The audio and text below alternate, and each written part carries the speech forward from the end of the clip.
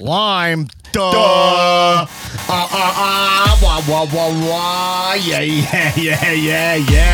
Let's do a podcast, baby. Why not?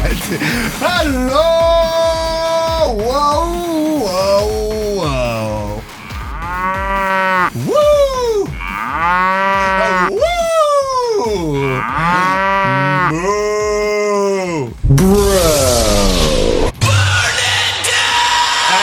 Welcome to the Comedians of Wrestling podcast, or as the podcast one time Newman referred to as the, what did you say? What I said was the Comedians of Podcast. The Comedians of and Podcast. I still think it's a better name. Welcome to the Comedians of Podcast, the comedians where podcasts break down wrestling to an unhealthy degree. I'm your host, the host with the most viral stand-up about professional wrestling, Dad Black, a.k.a. Dunsky, Black Kimura, a.k.a. Donnie Wrestling. Donnie Wrestling. A.k.a. Don Strowman, the Patreon Don. The King of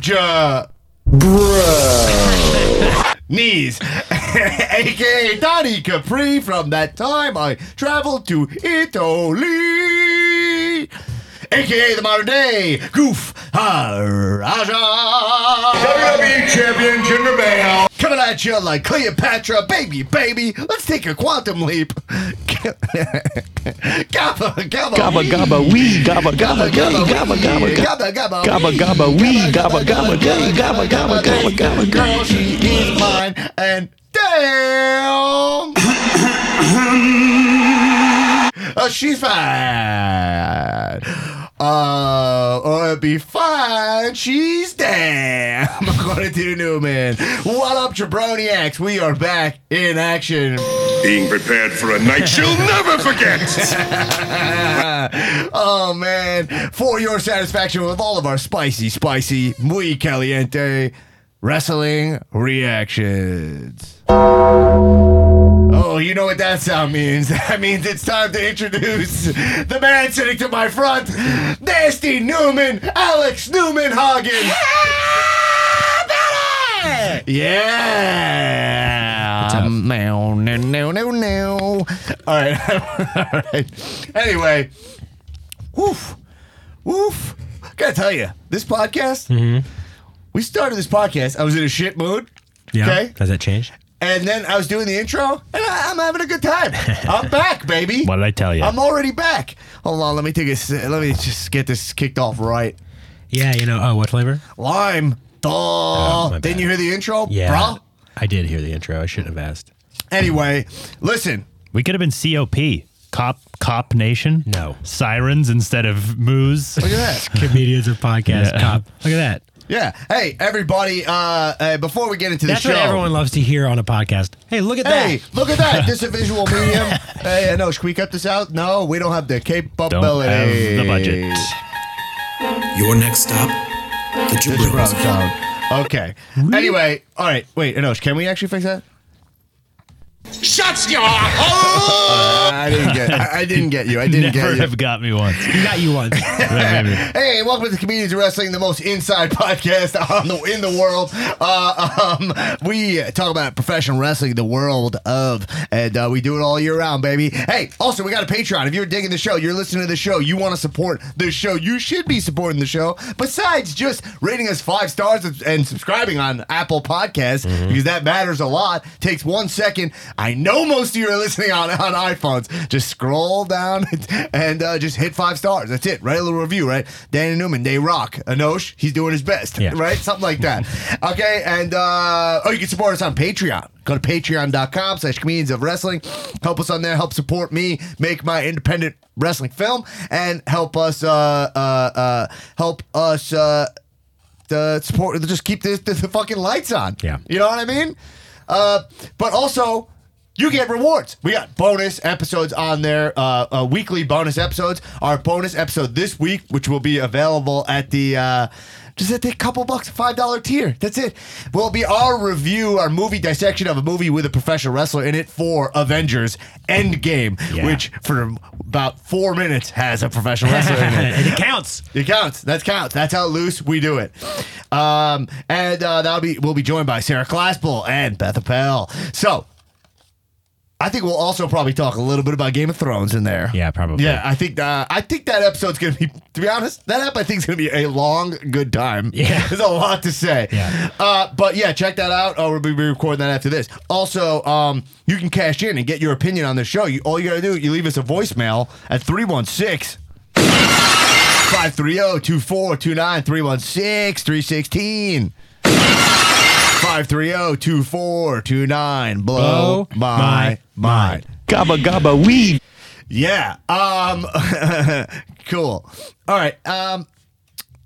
Yeah. Anyway, join our Patreon for every fifth patron. We're giving out a free Cowmania shirt. We had all those announcements last week. I think we should just get into it. Let me tell you, we're talking about Newman before we get into wrestling. And look, I'll just give you a little preview of Raw and SmackDown this week. Yeah. I thought they were both terrible. Okay. And for new listeners to the show, we're not overly negative here. No. We this is a celebration of what we like about pro wrestling.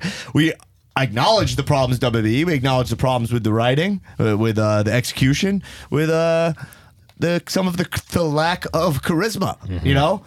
But we also celebrate the high level of talents on here. But I gotta say, this was, the big complaint with Raw and SmackDown in professional wrestling is like, and WWE product in general, is that they're extremely repetitive, right? Is that they kind of follow formulas. But I can't think of a week where it was so obviously the same shows as last week. Yeah, I feel like I noticed a while ago that they kind of do this like every 2 weeks. It's like every 2 weeks the story advances. Because I had gotten it down. I was like, what's like the longest you can take Right. to not be a casual fan? Right, like you're still in, and I think you could probably watch every 3 weeks and still be up on everything because they repeat. So like one city, Raw, SmackDown, story. Next week, same story. Then the next week they move on. But then the next week after that, it's the same story. Then the next week they move on. So you could watch every 3 weeks and be okay. Yeah. So I think that's totally true. I've rarely had a week where I watched it and was just like, wow, that like I didn't gain much here. Yeah. You know what I mean? Like the Bray Wyatt Firefly segment was cool, but it was like it didn't grow on it enough from last week where I was like, oh, I like where they're going. It was just kind of another one. The Aleister Black promo was better, but it was like, here's all right, he's doing promos. It was just, and we'll get into the details because there are some small stuff that I did like, but I do think this was a week where outside of WWE was dominated. Yeah. Which is not surprising because we are in AEW, we're in Double or Nothing season, right? Speaking of which, our cow sticker, our AEW tribute sticker, going out to all patrons for hitting 150 patrons. And if you are part of our patrons from 200, if you are guaranteed that sticker, which is a heavy-duty indoor-outdoor sticker. You're looking at it. It's on my laptop. What do you think, bro? I think it's got a look that some people would call translucent. And those people would be wrong. Yo, so this sticker looks dope to me. Like, the way it's printed has an element of it that I'm saying is either translucent or metallic or hologrammy. It's very cool. Yeah. What would you call what I'm talking about? Are you thinking of like, okay, are you talking about the overall sheen that the sticker has or the quality of like the silver and gold letters? No, I'm talking about if it hits the light the right way, like you could see that it has kind of a... I would call that straight up just like glossy. Or But like, isn't glossy just mean like shiny? Like, Yeah. isn't this one glossy? No. No. That one's just not... I mean, That one has a gloss finish on it. Like, yeah, but that looks more matte than that one does. Well, look, either way, right now we're comparing the new sticker and not the old sticker, the classic sticker. What do you think a hologram is? I Dave? think Do you mean like hologram- holofoil, like a card, like a yeah? I mean, like how I got no way to Well, I'll describe say this. It looks like hard plastic. Like it looks like a hard. I'm saying if hologram is a spectrum, and look, nowadays everything's a spectrum. That's true, yeah. My cable's a spectrum. My cable's a spectrum. The two things in my life that are a spectrum is my cable and my sexuality. Yeah. And so and mine's all the way to 10 for straightness. Okay. Yeah. Everybody knows that. It's a little classic. So don't fucking tell anyone. Okay, just gonna look at dudes. I guess he's good looking. I don't know. Yeah, whatever. He's hot. I touch his dick. Whatever. Okay, but really regressing here. Yeah. I would say that if this was a hologram spectrum, it would be a 1. Yeah. Do you know what I'm saying? Sure. Like a low hologram. And just when I hear hologram, I think sort of there's like that. There's like multiple colors involved when it, like the light hits it, and it has sort of like a foil look. Didn't the straightest guy in the world stop by this podcast one time? I think so. Yeah, but that was a long time ago. You remember that guy? Yeah. It's not surprising he's gone. Yeah. But we had him stop by. Yeah. We gotta figure out what happened. I forget. Yeah. He was a wrestler whose gimmick was that he's the straightest man in the world. Yeah. But because he was so straight, he was so comfortable with his sexuality that he's very gay. Okay. Yeah. Right? Yeah. He was like, it wasn't. Yeah, I kind of remember him. Yeah. Anyway, something to forget. We might even just have to edit that out. All right, look. The point is, the sticker's cool, Yeah, right? The sticker's very cool, regardless of the words you use. Jabroniac and Petroniac, Joe Rivera, is already on his car. I saw that. And so that's the one thing I didn't realize when I printed the first stickers that you guys were going to put them on cars. Yeah. I assume when you think sticker, you think laptop. Mm-hmm. No? Amp. Like the side of a guitar amp. And amp, yeah. That's, you're Bugenhagen. Yeah. Absolutely. Anyway, so you get our sticker. But yeah, like AEW is dominating. They're doing some really cool stuff. Guys, you were really, I told you before we started recording that I was having a shit day. Yeah. And you both are pushing me already. How are we pushing you? You're both just completely. This guy doesn't know what a hologram is. you both, first off, Anosh is the engineer, and he's picking on me on the mic. I don't know if that's what that role is supposed to be. You know what I mean? I would think that that's by design a support role, right? Especially of the host. But I expect more from. You could think of it this way though, like if Anosh is picking on you, then like what territory have you stumbled into to where now you're fair game for Anosh? Mm-hmm.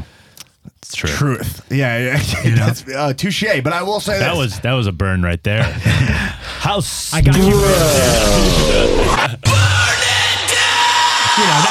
Not for nothing. But if you're getting burned by Anosh, what are we talking about? You got to think about how stupid that sticker comment really was. Anyway. Listen, guys, I'm not going to stoop to your level. This guy, I got no respect for Anosh. So if you're getting roasted by him, you're respect. So.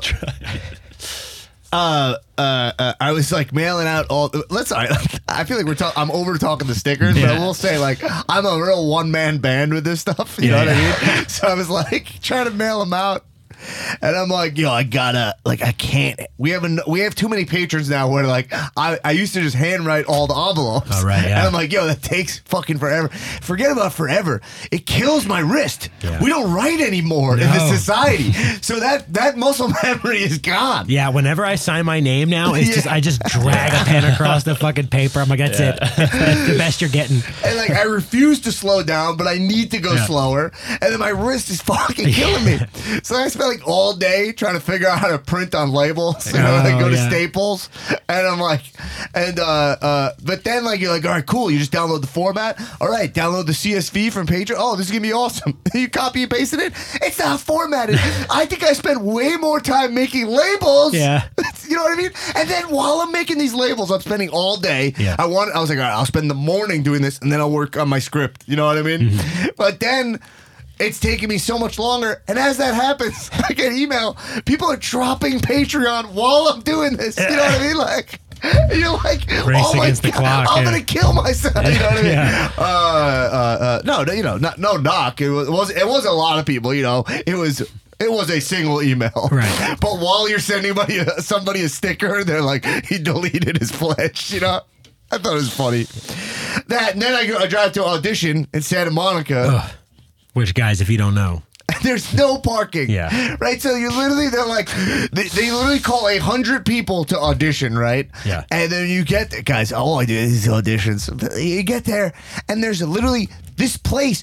It's not like the lots full. Mm-hmm. These places don't have lots. Yeah, and they also don't even have 4 spots. To paint the picture for you, everybody who's listening who doesn't know Santa Monica. Santa Monica is a beach community, so literally, if you look at the entire area, 50% of it is the ocean. So you're not parking there.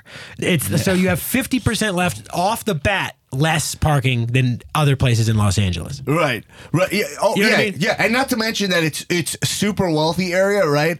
So the way it works is like if you park somewhere that's not a parking spot, you will 100% get a ticket. Yeah. Like they do everything they can to keep Lebowski out of Santa Monica. You know what I mean? And like it is exact. Well, by the way, it's so amazing. I didn't step foot in California until I was like 25. I think is 26, maybe the first time I ever came here. Mm-hmm. And like I never, not even LA, just California. So like all the movies I saw that took place in LA, I'd never even like understood the culture. And then when I go back and rewatch, it's like, wow. Yeah. Like this is LA. Especially Big Lebowski. I was like, yeah, right? Yeah. Like I never even like, I didn't even know where they were. Yeah. Stay the fuck out of my beach community. Yeah. But I didn't realize how much like a Dickensian player they were in the world. You know what I mean? Yeah, like how much LA is like part of it until I got here. It was like, what a way to play. They have no parking. No. You know what I mean? And so you're like, all right. So it's just a bunch of you guys. You got to just see this in your life. Like you see a bunch of actors, and they're all dressed for the same role. You know what I mean? They all kind of look like you. Yeah, they're all this. We have to wear a suit to this. Yeah, and it's the callback, so everybody's wearing a suit. Like the first time, some people are like jeans and a blazer, maybe. You know what I mean? And they're like, some guys are just not. They're wearing like a button down. You know. Yeah. But then you get to the callback, everyone's like, all right, I better dress up because I'm in front of the client. That's how the callbacks work or whatever. And then you're like. you just see a bunch of people fighting for spots and roles. Yeah. So you're fighting for a spot. You know what I mean? So then you awkwardly fight for a spot with someone, and then you get in. You're reading with them. Right. Yeah. And you were just like, you motherfucker. So this one, let me park here, you piece of shit. There's no lines in this. Okay, Yeah. It's like me and a big celebrity. You know what I mean? And like I'm just like at a wedding, and then you literally like I drive and I sit an hour in traffic to get to Santa Monica. An hour. Can't get a spot. Fighting for spots. Finally, I park. I'm like, I don't know. I might get a spot. I get there. You go in and they're like, all right, so the board, here's your eye line. This is going to be Jennifer Gardner. You know what I mean? And then, well, that's who it is. But like, they're like, all right, done. Okay, she's going to say something weird and you make an awkward look. You know what I mean? And you're like, so you have to make like and they're like, hey, that was great. You're done. Now drive another hour back home. How come they can't do video fucking auditions for shit like that? I don't know, but it's like the craziest way. It's the craziest. I think, anyway. I mean, and then on top of all that, it doesn't even matter what face you make because the client has a person in their brain, and the person who walks through the door who looks the most like what they already have in their brain is the person who's going to get it. They know in the first 5 seconds. It doesn't matter. It really doesn't matter. And by the way, we were supposed to have Ron Funches on the app today, and he got stuck on set and had to reschedule. But we already have a date rescheduled with him, so he will be coming in. And he was sad to miss. And he says to you guys, "What's up?" No, he didn't say that. He didn't say. He said, "What's up, guys?" Yeah, you know he talks. Classic Funches. He talks just like that. He goes, "What's up, my dudes?" Was it a Capital One commercial? Yeah, it was. Yeah, I auditioned for one with Jennifer Garner too. I was supposed to play a hockey player. Yeah, I don't look like a hockey player, really, but I'm a very good hockey player. So it broke my heart. We didn't sign an NDA for this, right? So we can talk about this one anyway. Was it like American Express or something? I'm sorry about that. You don't read. That's because you're so American, bro. You know what I mean? And you're proud to be an ocean. Okay, so anyways, my point is that and then I come over to do the pod, and great with 4 other no's in my inbox of Hollywood fucking with me. Hey, it's a solid day of no's. All right. Let's talk about wrestling. What do you say? Let's do it. That's all right. Let's hit a, all right, here. Let's listen to the occasion. What's up, Jabroniacs? It's Nathan Pierce from Knox County. Yes. Oh, Kane's his mayor. Mayor Kane. Wow. I want to cash in I know you've had some cash-ins recently about how great the show's been, and I kind of wanted to keep that going. Honestly, I don't really have much takes. I really didn't watch much this week. I know the Becky Lacey brawl was awesome, and Lacey's really coming through as a great character, and Sami Zayn's just my absolute favorite thing in wrestling. But I just wanted to give a phone call, let you guys know you guys are awesome. I've been going through some tough times lately, and I really look forward to putting on a new episode of Cal, listening to it, getting the best takes, getting great comedy. You guys have really been keeping me going, and I really appreciate it. Much love to you, Dan, Newman, Anosh, all you guys, everyone in the Facebook community. Discussions are always fun. Everything's just been awesome with the Comedians of Wrestling Facebook group and Comedians of Wrestling as a whole. And I just want to say I love you guys so much, and cheers up. Yo, cheers up, Nathan. Cheers Thanks up. for supporting the show, and thanks for cashing out on that. This one I did know this one was going to be blow smoke in my ass, but I told you I was having a bad day, and so we wanted that. But no, dude, I want to say, you know, all the feedback, I love it. Like it really helps me, especially when I'm sitting there mailing the stuff out. It is it's so easy to push through because of how great of a community we have, and how vocal you guys are about your support for what we're doing. And so even when I'm having a day, by the way, it sounds like I know your problems. They can't be as tough as parking in Santa Monica for a commercial audition, right? Yeah, no matter what you're going through. No matter what you're going through, just think about what I went through, okay? Think about what I did. 2 hours of traffic, okay? To maybe book a job where I'd work for maybe 4 hours. Yeah. Okay? And also, Santa Monica is 10 miles away. Well, that's to put it in perspective, you guys. Guys, let's put this in perspective. These are huge men. Yeah, these are huge highways, but you're not going far at all. No. in LA. But no, thanks, man. I'm telling you that, like, when I sit there and the labels are taking me longer than what I get frustrated. And by the way, I had to buy 200 stamps. Oh. Okay? So I went to the post office and I was like, hey, can I get What's that, like $60? 200 stamps? Right? Yeah. And the guy was like, whoa. Like, if you work at the post office, that's not a lot of It stamps. can't be a lot of stamps. Right? Yeah. The guy was like, 200? You sure? Yeah. I was like, yeah, man. I'm sure I need 200 stamps. You found yourself in a Curb Your Enthusiasm scene. Right. Where it's like, whoa. It's like, whoa. What are you surprised by that? That can't be a lot to you. Yeah, that's it. I was like, and then I said that, and then I was like, I also need 20 international stamps. And he was like, this guy. He's like, yeah. By the way, I don't know the post office. What, are you opening up your own post office? Yeah. Yo, I don't know if this is just my post office, but I think it's all of them because I've mailed things from other post office before. Okay, the rumors, they're true. All right, PayPal. So anyway, do you know if you ever tell me, you ever go to buy stamps and you're like, hey, let me get, I need like 20 stamps, and then they like don't know where they are. Yeah. Do you know, like the guy behind the counter, like they don't have it laid out like a normal store, right? That would just be like, here, yeah, the stamps are right here. Like, pull them yourselves, or like they literally have like, you know, those like plastic envelopes, that like. You know, I don't know what you, right? Like accordion, like the plastic accordion and they files. look in there and they're like, look, I only have, like, it's like, our Elvis, I give you 6 Elvis and 4 American flags. Is that good? You're like, you're the fucking post office. Right, yeah. You know what I mean? Like, you don't excuse have me, I don't mean to be ignorant, but aren't these made here? It's like you asked your grandpa for stamps, and he's like going through a drawer, but you're like, this is the United States Postal Service. Can I get 6 Elvis stamps? Let's see what we have here. This is a letter your grandmother wrote to me. Yeah, right. It's like that. It's the equivalent if you ask somebody like, hey, do you have stamps? They're like, I think I have some. Right, yeah, just anybody. If you do that there, you're like, what is going on here? Yeah. Gelson's has them right on hand. They have them locked up in a box. As long as something's not run by the government, it's fine. Yeah. And Gelson somehow manages to pull off stamps and sushi. Yeah. Postal Service can't even pull off stamps. What? Oh, by the way, I just got an email from Patreon that said there's an RSS feed issue. And I also, someone messaged me and said that one of the links was dead. So I think Patreon is working to fix that. Okay. So it's a Patreon only issue. Okay. You hate to Patreon's see doing it. some of the finest work. You hate to see it, folks. You hate to see it. Hate to see it. And you know, no one has more respect for Patreon than me. All right. I'm saying this is not a political issue. Yeah.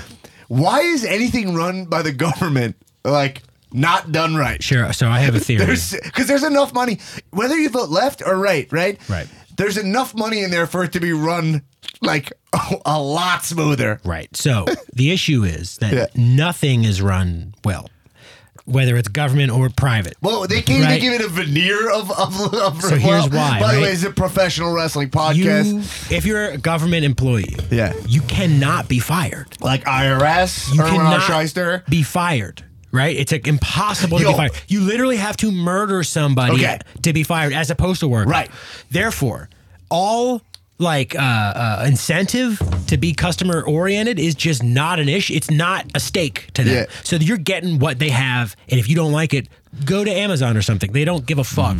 They don't give a fuck. You're totally correct. Like, so I when I was starting out as an accountant after college, like a couple years in, I had like some employees underneath me. By the way, I'm studying improv every night. Yeah, and you have subordinates. I'm literally. I'm like so focused on comedy that I don't even delegate out the work. So like I end up staying. I end up going to do comedy show. I go change in like a McDonald's bathroom, go do improv, come back to work, do all the work I should have given my employees, but I didn't give it to them when they were there. Right. You know what I mean? I was too busy G-chatting about fucking Herald auditions. You know what I'm saying? Yeah. But my point is, I had this one employee who would leave at 5 o'clock every day. Right. And this is like the private sector, right? Like you leave when the job is done. Sure. You know what I mean? Which, by the way, is bullshit in its own right. Also, which I know we could talk about, right? Also, we got into that before we started recording, like the culture of getting the job done, which we could tie into the ref breaking his leg, which we'll get into. So we will tie this into pro wrestling. But like to one point, and I'd be like, "Hey, look, you're leaving, but we're all staying." Right. And she just would leave every day. Leave. Good and for she'd be her. like, when she's done, she would leave. Good for her. And I was like, I don't know what to do here. Like, I'm not going to fire somebody. You think I'm going to fire somebody? Yeah. I'm not going to do it. You think I'm going to say somebody like, you fired? Like, you know, like, I had to like write them up. I'm like, I'm not writing somebody up. Yeah, like, it's I don't want anything to do with people losing money just for this fucking place. Anyway, point is that, guys, support me on Patreon, because if we come back here, if I gotta go back to those jobs. Anyway, the point is that then she left, and then I heard she was working for the IRS. She left to go work for the IRS, which means you leave at like 5 o'clock, right? Yeah. Anyway, I'm just hey guys, why wouldn't I'm just saying government jobs should just match the private sector, right? They should work the same. Yeah, I mean, well, there's like the pitfalls, right? It's like there's no accountability. So the private sector, there's no accountability, right? There's no way to like change any of that. You can't vote Comcast out of the private sector, right? Right. And so like, that's like the pitfall of private. There's pitfalls of public. But the main point is leave when your shift is over. Let's talk about the ref. Okay. Because you tied this into the referee. So for people that know, one of the NXT referees this weekend, I believe, he broke his leg mid-match and finishes the match. Yeah. Makes for a great wrestling moment. And it's like pretty badass how he finishes it. And he gives the X for himself. Did you know about the X call? Yes. Because you know I'm such a mark that I'm not interested. But like if you get the X means like, yo, he's really hurt. Yeah. But you Stop give the an match. X for stop the match. To do it for yourself is like insane. Yeah. Did he do it before? Like, did he do it after the finish? I don't know. He I threw didn't up the see X? it. So I think it I makes didn't see the X. I read about him giving the X. it makes for an awesome moment in wrestling, Right. For sure, Right. But I would like to address the idea that doing your job while you're sick, while you're hurt, while you're depressed, while you're not feeling well, toughing things out is not necessarily a virtue when it comes to your day job. Or even if it's like your dream job, like you should be taking care of yourself. So, dude, I agree. There's so much culture of like them manipulating you to like work harder than you should for less money than you should because you're like, you don't want to be the guy not doing it. Right. So then when you stand up for the fact, you're like, I'm not being paid for that. Right. Exactly. And it's like, it's the same. I mean, it's a different, talk about spectrums, right? On one end of the spectrum, it's like going to work with the flu. Yeah. Right. And being like proud of like, oh, I'm here. I'm sick though, but I'm here. I'm working. Right. That is conditioning where you're like, oh, my job is my life. My boss is my life. I have to please my boss and keep my job. So I have to be here while I'm sick. Your boss doesn't give a fuck about you. He will fire you whether you want it to happen or not. He will fire you whether you came in sick or not. You're not building rapport. You're not gaining points. You're not stashing away like sweat equity towards your job because you're working sick. That goes triple for if your fucking leg is broken. You don't have to finish the match. It makes for an awesome wrestling moment. I think it's... But they should have stopped the match the way they would have if it were a wrestler. Yeah. This is, you know what I mean? It was just weird to see it framed. Like, I don't want to be... I'm not Mr. fucking, like, workers' right. I mean, I am. But, like, it was just weird to see it framed as, like, oh, didn't you say your finisher is the man's right? Yeah, the men's right. The men's right. The men's right. Is that you say your new finish? Is the men's right. Yeah. It's, it always connects. Yeah. But yeah, no, I know what you're saying. Yeah. It is a really good point. It's like that expectation of like you should work through that injury. You're like, if he just like stopped, but I would say that if he stopped, no one would. Maybe not. We don't know the culture. Right. I just mean, I feel like we need like it's really like a kayfabe shoot issue. It's like it's like kayfabe at work. It's like you like your job, right? But no one likes their fucking job, right? You know what I mean? Like or whatever. Like or I'm assuming most jobs, like even if you're working your dream job, that thing like you'll never work a day in your life. It's like if it's on the calendar, you don't want to go, right? You know what I mean, or whatever. Like so, you're like but like kayfabe. Some people's kayfabe's better, but there's still an element of kayfabe. Like people out here who literally work their dream jobs. I know people who make a living at their dreams are still stressed out and don't want to wake up. Right. You know what I mean? Like to like, oh fuck, I gotta go in there. Yeah. And there's still elements to any job, even if your dream job that you don't like. Right. But overall, you're like loving my life. And I could see the forest, like I could see that this is beautiful. Right. But some people work jobs where that doesn't exist at all. It's just a job. Yeah. So yeah. But there has to be a kayfabe, like it has to be some kind of like X at your job where like, all right, like where you just go like, they're like, hey, look, they're like, we got to get this thing done. We might have to work a couple hours. You got to say to your boss, like, hey, X. Yeah. Like, let's break kayfabe here. Like, look, I want to get the job done in kayfabe, but shoot, like, I'm not staying here. Right, exactly. You know what I mean? Like a shoot, you're not paying me. That's going to cost me more money. But then if you're confrontational about that, there's a culture that's like, hey, there's a culture that's like, can you believe that, like, Jerry's not a team player? That's bullshit. It's bullshit. So I'll give you an example from my life. I was working at a company during when Hurricane Sandy was hitting in 2012. Yeah. And I had like 60 employees under me. And there were... By the way, Hurricane Sandy, great gimmick. Yeah. Yeah, wonderful throwback gimmick. Hurricane Sandy. Yeah, the natural disasters. If you had like kind of like the Brooklyn Brawler could have had a run as Hurricane Sandy. For sure. But so like the fucking sky is green. Yeah. Okay. This is a storm. This is a fucking storm of the century, right? Sky's green. Yeah. I go to my boss, who's like the president of the company, and I'm like, hey, I gotta send my people home. Like this is ridiculous.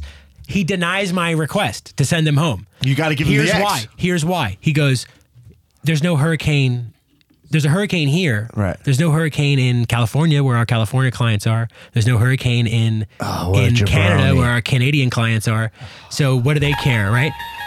Your next stop, the Jabrones. Yeah.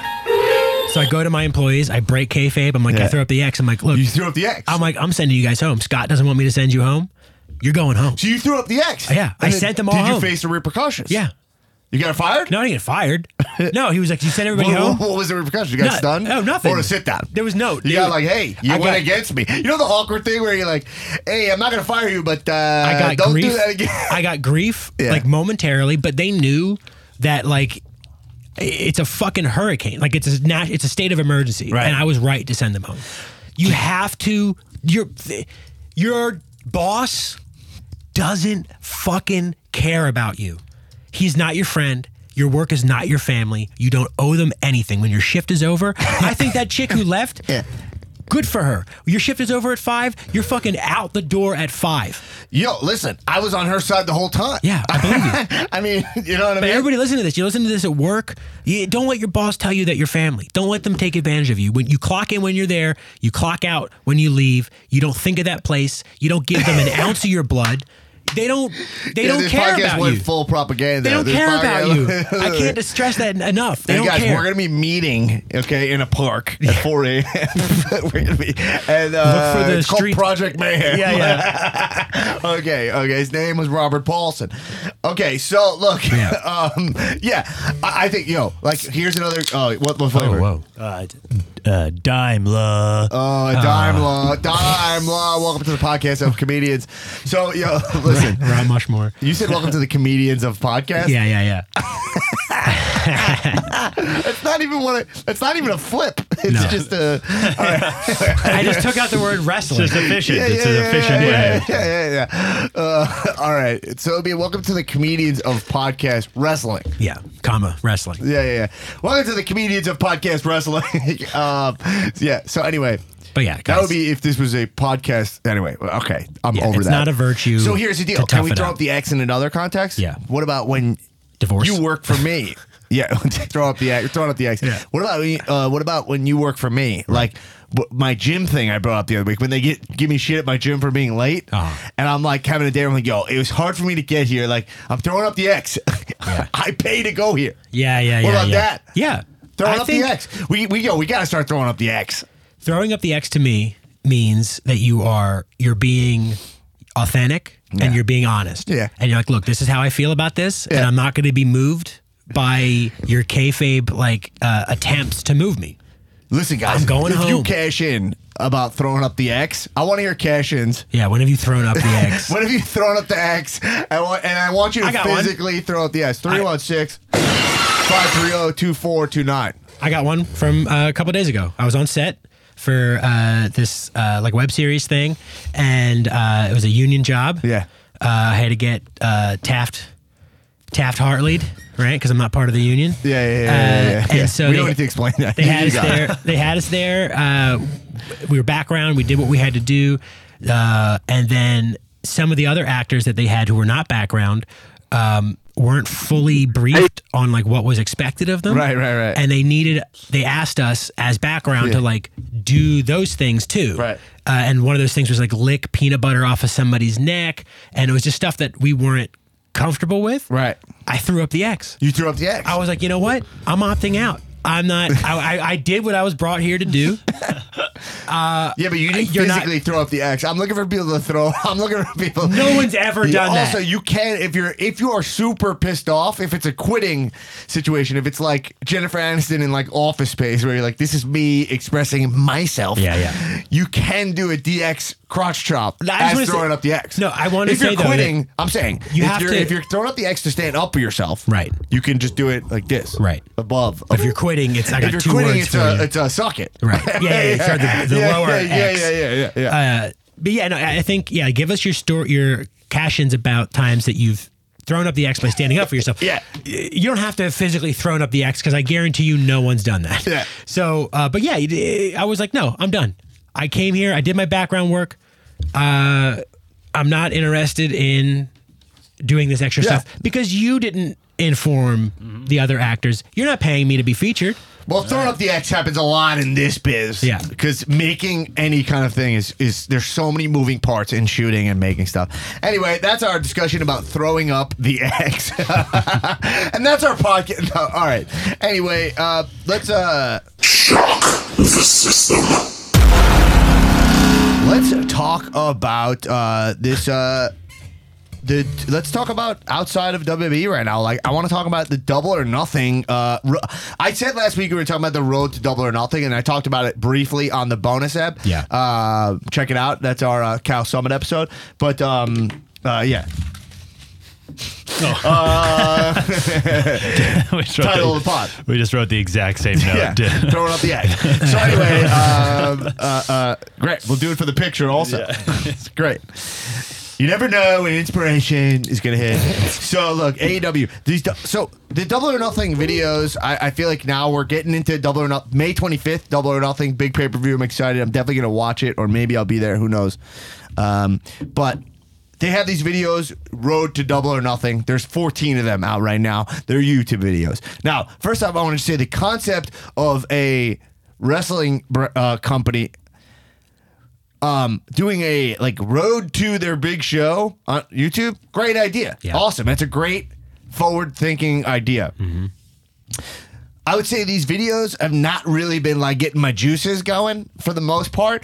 AEW is a very confusing thing because we don't know what it is yet. They have great talent, but have no TV deal yet, announced TV deal, and they have one show coming up. There's no titles, so it's in its infancy. So they're signing people, but it's very straight. It is like cart before the horse in like a weird way. They're like signing people, they're spending all this money, but like we don't know what the infrastructure of it is. You know what I mean? Right. And remind me, I want to talk about WWE like infrastructure. Like I want to talk about how the company works again. Your classic conversation, because they're talking about the superstar shakeup. And then also somebody wrote, what is Alexa Bliss's job? And I thought that was really interesting. But yeah, in terms of that, they're like signing all this great talent, but it's like, it's very strange because like, what is it? Mm-hmm. You know? Yeah. But I think we know a TV deal is looming, and we know that this show is looming and titles will be looming. So we're all able to go there. We know there's big money behind it. They haven't announced what their belts are going to look like, right? Mm-mm. Have they? No. Mm-mm. But they're introducing a lot of their talent. And there are good moments here. Anytime that I'm sucker for anything Bucks, anything Kenny, anything the Bucks do, I don't even care if the Bucks have kayfabe or not. Like those guys are just, I'm down for them. I've the utmost respect for them. The problem is that all these wrestlers that I don't know, that I'm not vested in at all, are doing introductions. Like you want to see them in character. Yeah, I want to be like, what are you? Give me your vibe. Like, right. What is your what's your deal? The only exception was the guy who's fuck. Why am I forgetting? It's not the Psycho. The guy who wears like the Hannibal Lecter mask. I don't know. Anthony Hopkins. Yeah, it's Anthony. Yeah, AEW signed Sir Anthony Hopkins. It's Psycho. It's like Maniac. I'm looking it up. It's Havoc, I think. Okay. Yeah. It's at the tip of my tongue. Yeah, I think it's Havoc. So that guy, like, they're doing like videos of him. He's like tied up. Uh-huh. You're like, all right, that's cool. Yeah. But then, like, I told you, what's her name? Britt Baker. Britt Baker. Adam Cole's girlfriend. She's like, I'm a dentist. Like, I was a dentist, but I'm chasing my dreams as a wrestler. And I'm like, show me, like, do good wrestling stuff first. Right. You know what I mean? Or, like, show me more to, like, get me involved in, like, what does that mean? I'm not saying she needs to be, like, tying wrestlers up and, like, messing up their teeth or whatever, though. I'd like that more. Yeah. Do you know what I'm saying? That, and they're like, they got one wrestler, her name is Allie. It's like, I'm Allie. You know what I mean? Like, hey, nobody wants to fuck with Allie. Right. You know what I mean? But so it's like, all right, cool. I'll watch Allie wrestle, you know? And they're setting them up for kind of like, I don't want to say disaster. That's extreme. But they're setting these wrestlers up to like unimpress because it's like, cool, if you don't have a lot of character, then you better be insanely great in the ring. Right. You know what I mean? Mm-hmm. So, and then we'll get into the Cody thing later, but they are doubling down on the fact that, like, this is the work rate. This is the work rate show. Right. Which I will think they will find is not the total right way to go. Right. This makes me think of, and we can put a pin in this conversation for maybe like either another episode or a bonus episode or something, but like it brings up that old issue for me of like, what is a gimmick? And what what is somebody that doesn't have a gimmick? Yeah. You know what I mean? Like, what is a gimmick? I actually think Aleister Black is the best example of like down the middle. Right.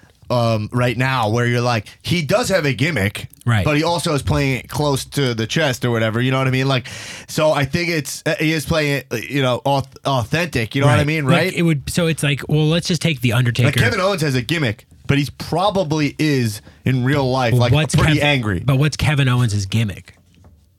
Because if Canadian Destroyer, right? So I mean, but so a gimmick. When I think gimmick, I think you're a plumber. Yeah.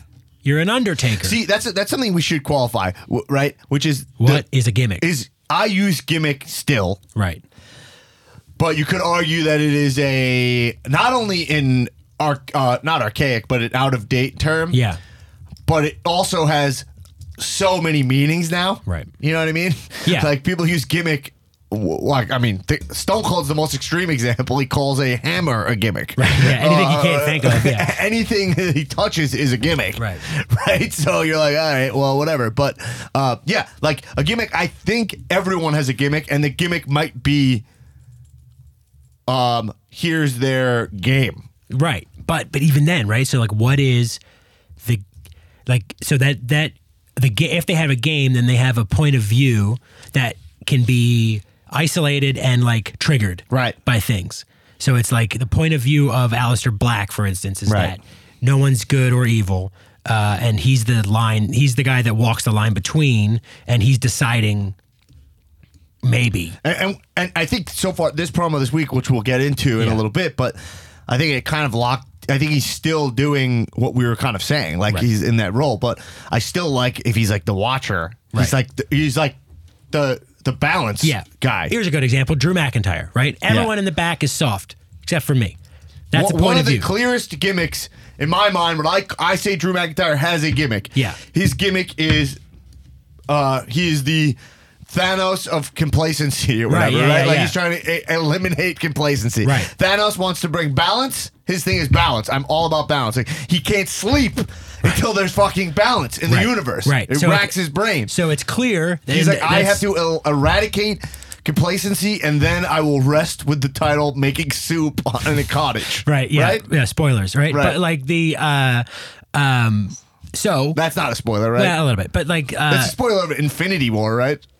All right, you go. Anyway, okay, so that being said, right? So like everyone else is soft, but me, I'm here to make everyone not soft. The that's his point of view. You can trigger that with his opponents, where it's like, oh, Kevin Owens would be a good opponent for him because it's like it plays his game, right? It plays into his game. Yes. So what then is, let's say, but your gimmick can also can always be, and this is why I always talk about money, can always be, I'm just going for the title right now. Right. Because of the cachet. The title is the gauntlet, right? Mm-hmm. It is it gives you the power to get your goals. It gives you the platform. So you can always want a platform for your gimmick. Right. You know what I mean? Yeah. So your gimmick sometimes can be like, so that's why a guy like Bray Wyatt, who might not make sense, he can always be like, oh, well, I chase this thing because it gives me resources and power and influence. And that's where WWE absolutely sucks. Where WWE sucks is at showing you the value of their titles, what it does for your lifestyle, like what it does. You know what I mean? The only time I can even think that you saw the difference, because look at, like, you could make the argument that, like, look, Kofi gets opening segments on SmackDown now because he's the champion, but he looks the same. His life's the same. Wouldn't you want to see like a ripple effect? Wouldn't you want to see the riches? Yeah. Like, wouldn't you want it to affect him? Wouldn't it be awesome if Kofi started like being like cooler than the New Day? Like, I'm not saying they had to go that way, but what if he started riding in his own bus? And like there's a rift between them. Like, that would be cool. That would be like, oh, here's how wrestling works. Here's what we were all afraid of. Right. You know? They don't have to go that route, but it's an example of using that title. Yeah. And imagine that's because that's because it's a motivation, right? And motivations can shift. And it's not necessarily locked in where it's like, oh, this is their gimmick or their game, where like, because you can have a game in a scene and your and keep the game, but your motivations shift. Would you agree with that? Yes. So and then with your motivations, your tactics shift, but you're still trying to get that like. Well, to use the term game here, I'd say it's your motivation. Just to put it simpler. Like, what is your motivation? And that I always think of personally. The way I like to think of it is like, I think of it as like a wound, right? It's like you have a wound, you're trying to suture it, right? Like you're trying to heal it, and then your foil is trying to poke it. Right, yeah. You know what I'm saying? Yeah. And then in some cases, I don't think it works as well in wrestling, but sometimes they're trying to, because this is storytelling, they're trying to uncover your wound, which is your weakness. Right. So like a Thanos, right? And we keep using him, but it's like he's very powerful. He has to have a weakness. Right. What is that? Right. It's Night like- King. What is the Night King's weakness, Both, right? Both are hubris, by the way. In what way? For both the Night King and Thanos, their weakness both is of hubris. those guys. Yeah. Totally. Yeah. So in terms of wrestling, I think all that applies. And that's what we always get into the argument of. And I think actually we had a cash-in that was kind of about this. It was like, well, am I expecting, and you brought this up, I'm expecting too much from WWE to do that. Right. But I actually think like they could do dumbed down versions of this. Right. So I mean, it's sort of like. So, what were we talking about? The old gimmicks are. Oh, we're talking about Double or Nothing because I was going to pivot into Roman Reigns. That's okay, but like old gimmicks of like you're a plumber, you're an undertaker, you're a barber, you're a this, right? You're right. That is vestiges of like the old era where wrestling. So we can talk. It's like we're talking like what is WWE and kayfabe? Right. Like what is this company? So like back in the day, wrestling was a place where it was like. This farmer is going to wrestle because he's a farmer and that's how you know him. He's a farmer, right? But now wrestling is a thing where these are athletes who compete. Like because of MMA, combat sports is a thing. Right. So you don't necessarily need to be like getting these random trash truck, trash men who are going to fight. No, you have athletes who are fighters and then they fight in this league. And so you can dispense with the like quote unquote hard gimmick. Okay, but at the same time, I'm saying this is not negating you, but Lacey Evans has a hard gimmick in my opinion. Yes, and I think people are interested. Yes, Daniel Bryan had a really hard gimmick. Yes, people are interested. Yes, you know what I'm saying? It's not a bad thing. No, it's just. It's clarity. That's all it is. Right. It's like Undertaker is still the most over guy. Right. He has a hard gimmick. John Cena has a hard gimmick in my mind. You know what I mean? Which is Captain America. Right. His gimmick is I'm the best of us. Right. You know what I mean? Like you can't I'm all positivity. He's like the ultimate good guy. He's Guile. He's right. Like he's Liberty Bell. Whatever. Like that. Right. Like and he's all about hard work. He does the most Make-A-Wishes and he lives the gimmick. Right. That's to me what a gimmick. Like when I say gimmick, I still think that. So when people are like gimmicks are over, that's where it's like, no, that's not true. Right. Gimmicks are the best thing going. A subtle but clear gimmick seems to be the way to the way to play it when you're at the top, but the way to get in, I still think is big and clear. Right. John Cena was a rapper, and then he whittled that down to what it was. Yeah. You know what I mean? Walmart parking lot dad. Yeah, like RVD was like a weed extreme guy. Yeah. You know what I mean? Like you're like, oh, cool. Like I get that archetype exists. He's like, if like fucking Seth Rogen was like in great shape and a wrestler or whatever, you're like, cool, like right, and he kind of represents the thing, like he's anti-establishment. You get that, right? So, yeah, and then some guys like AJ Styles, you're like, what's his gimmick? Right? Who knows? His gimmick is he's the best. Yeah, like his gimmick is like he's the best wrestler. Right. Like he's extremely hard to beat and hard to also out entertain. Now look, that's a rabbit hole we could go down forever. But if we get into AEW, it's like you got to sell us on these talents in terms of like, hey, I want to see where that gimmick is going. Right. I think like Hangman Page, he has an episode of Road to Double or Nothing. I was like, guy, I'm sorry. You cannot be cutting promos that are like, I think I'm good. I have like room to grow. And you're like, in my mind, I'm like, tell me like what your thing is. Like, you literally have like a noose around your neck. What is that? What's up with that? Is that just a visual? That's Here's it? the thing. I thought so connected with this. If you're gonna dress, it's okay to not have like a hard gimmick, right? But if you're gonna dress like you have a gimmick, then I want to know what it is, right? Like Marty's the most over guy, right? And he has a hard gimmick, and he lives that gimmick. Like the villain, he really feels like all the Batman villains combined. Yeah. Like they're all like a little clumsy. Yeah. You know what I mean? Yeah. Like a and like a Dick Tracy villain where he's like kind of bumbling and I love that for sure. But that almost like Alistair almost verges on that to me a little bit. Like I get it. Right. I get what Alistair is because that's already part of like my knowledge base. I'm like, oh, he's an archetype I've seen elsewhere. But he dresses like he needs to be called like the Demon King or whatever it is. The the Prince of Darkness, Aleister Black, or the such and such Aleister Black. So I don't know. It's just weird, interesting area, I think. Yeah, actually, and let's keep it with AEW for a second, which is like the Double or Nothing. It's like Chris Jericho. Watch when he's on there. The guy is incredible. Mm-hmm. He already. And I'm guys, I have to repeat this. I'm a fan of AEW. Our stickers are the AEW logo. I want more jobs for professional wrestlers. I'm excited. I hear people are getting big paydays over there. Fantastic. I'm excited to see, we'll get into it, but I'm excited to see where Dean goes if he goes over there. Like, right? If he felt like he couldn't get his vision across in WWE and on a PG product, and he's going on, and now he's already bleeding in his promo. Let's see it. Yeah. You know what I mean? I want to be wrong. I want everybody to succeed. Right. But watch guys like Jericho, he already has an angle with Cody. He already has his place in the company, a non-existent company. He already is the guy who's like, hey, every view count is from me. Right. No, you guys all think you're celebrating yourselves. The only thing that here matters is me. You should be thanking me daily. Like, Cody, what are you doing? And Cody's playing it awesome. He's like, Jericho's like the thorn in his side that he has to deal with because he's an A+ talent, and he knows we're lucky to have him, but I'd love to fire him. Right. You know what I'm saying? Yeah. And he's calling up, being like, "What's up, you jackass?" Like, it's fucking great. Yeah. You know what I mean? It gets me pumped for AEW.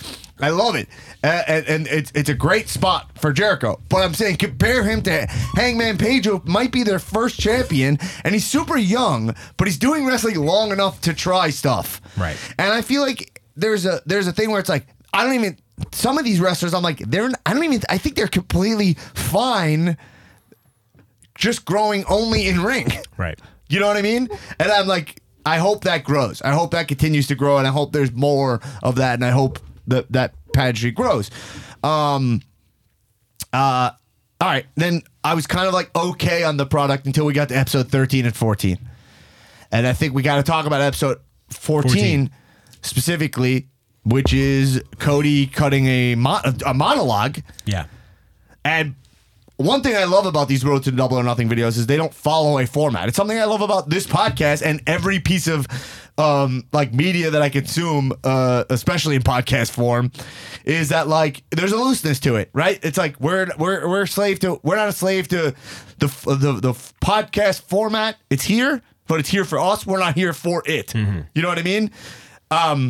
Which is why I like being on this network here, where like we have a lot of freedom. Our episodes don't go, oh, it's like 40 minutes long. You know, it's like no, it goes till we're fucking Mark celebrating. We're having fun. We look forward to being in here, right?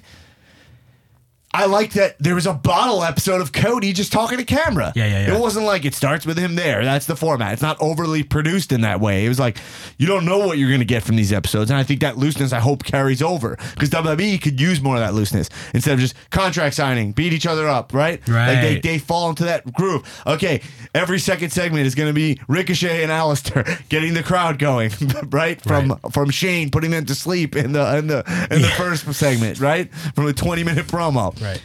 So this was great. But not only that, his points are it's like, hey, this is how you compete with WWE. Right. You shit on the foundation. Yeah.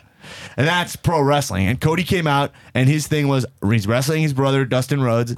And he's like, well, how do we make Goldust, Dustin Rhodes, matter the most? What does he represent? Let's have him be the poster boy for the Attitude Era. And let's go after The Rock. And let's go after this style of matches they had where it's like we call it a no DQ match and we wrestle and hit somebody with a fucking hard cam. Right. As opposed to Okada and Omega, who are you're telling me those matches are before, and he's painting the Attitude Era guys' attitude as holding back the progress of the younger guys, and that's what Cody stands for. Fantastic work. Yeah, I agree, and his acting is through the fucking roof. Yeah, because I believe it. Yeah, because it's pre-taped. Right, and that's another thing. Me and Arlen were getting into is like the more pre-taped, the better. Mm-hmm. You know. Lucha Underground has some incredible pre-tape activity. Yeah.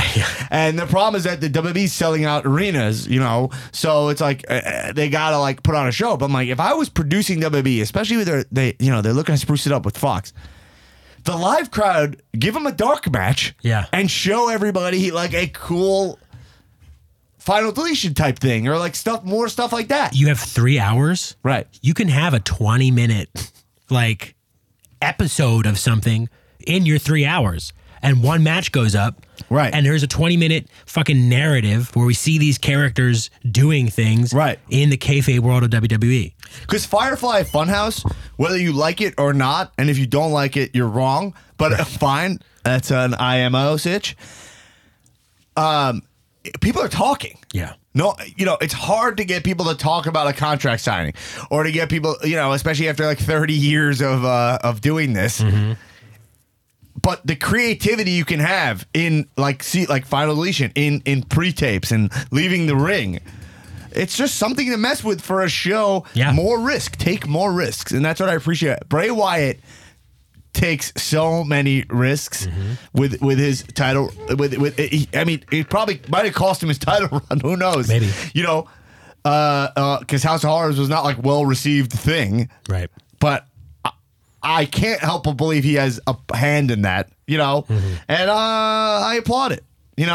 So anyway, that made me really excited for AEW. And look, they're gearing up for Double or Nothing. So yeah, any other thoughts on the Cody vid? No, I mean, he's long. I remember when like a couple years ago, or maybe a year ago, watching Cody on NGPW and like people saying he's not that great of a wrestler and blah, blah, blah. And like his acting. And I'm like, but his acting is like very strong, especially like wrestling acting, like his like emotions during the match. Like there was that clip of Bret Hart going around on Twitter. Did you see that? Dan St. Germain said to me one time that he thinks Cody's the best actor in the company when he was doing Stardust.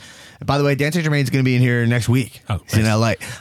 He like there was like Bret a Hart. moment. There's a clip of Bret Hart going around. He takes an arm drag from X-Pac. Right. And he kind of like, he slides out of the arm drag and he gives a look of like, ooh, that was like hard. That was like stronger than I expected. Like he gives like all right, this is what I'm dealing with. But just like little facial acting, Cody has been on top of that for as long as I can remember watching him. Yeah, he's very nuanced. The Stardust character was extremely nuanced. He did when he would do his backstage vignettes. It was like that. He's not the best on mic in front of the crowd. Right. But look, he's got a lot to offer. The guy knows the business, and his bloodline matters. Mm-hmm. He's got a tattoo on his chest that says "Dream." For his dad. His dad's Dusty Rhodes. Like, it's cool. Like, the whole thing is cool. So he's the right guy to helm this thing. Yeah. And so we'll see where it goes. There's guys who really get this, and a lot of them have WWE experience. Yeah. Pac shows up, Neville shows up to the press conference in full gear. Right. Yoked. Yeah. You know what I mean? There's just something about it where he knows, like, yo, my body, like, there's a finesse to some of these guys, even if they were there for a short amount of time, So, yeah. Anyway, let's talk about the,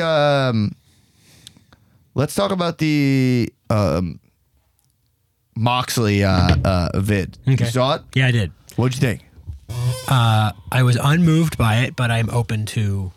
Well, I guess they announced the like speculation, like people would assume. Yeah. Dean Ambrose released a video, like the second his contract was up. Yeah.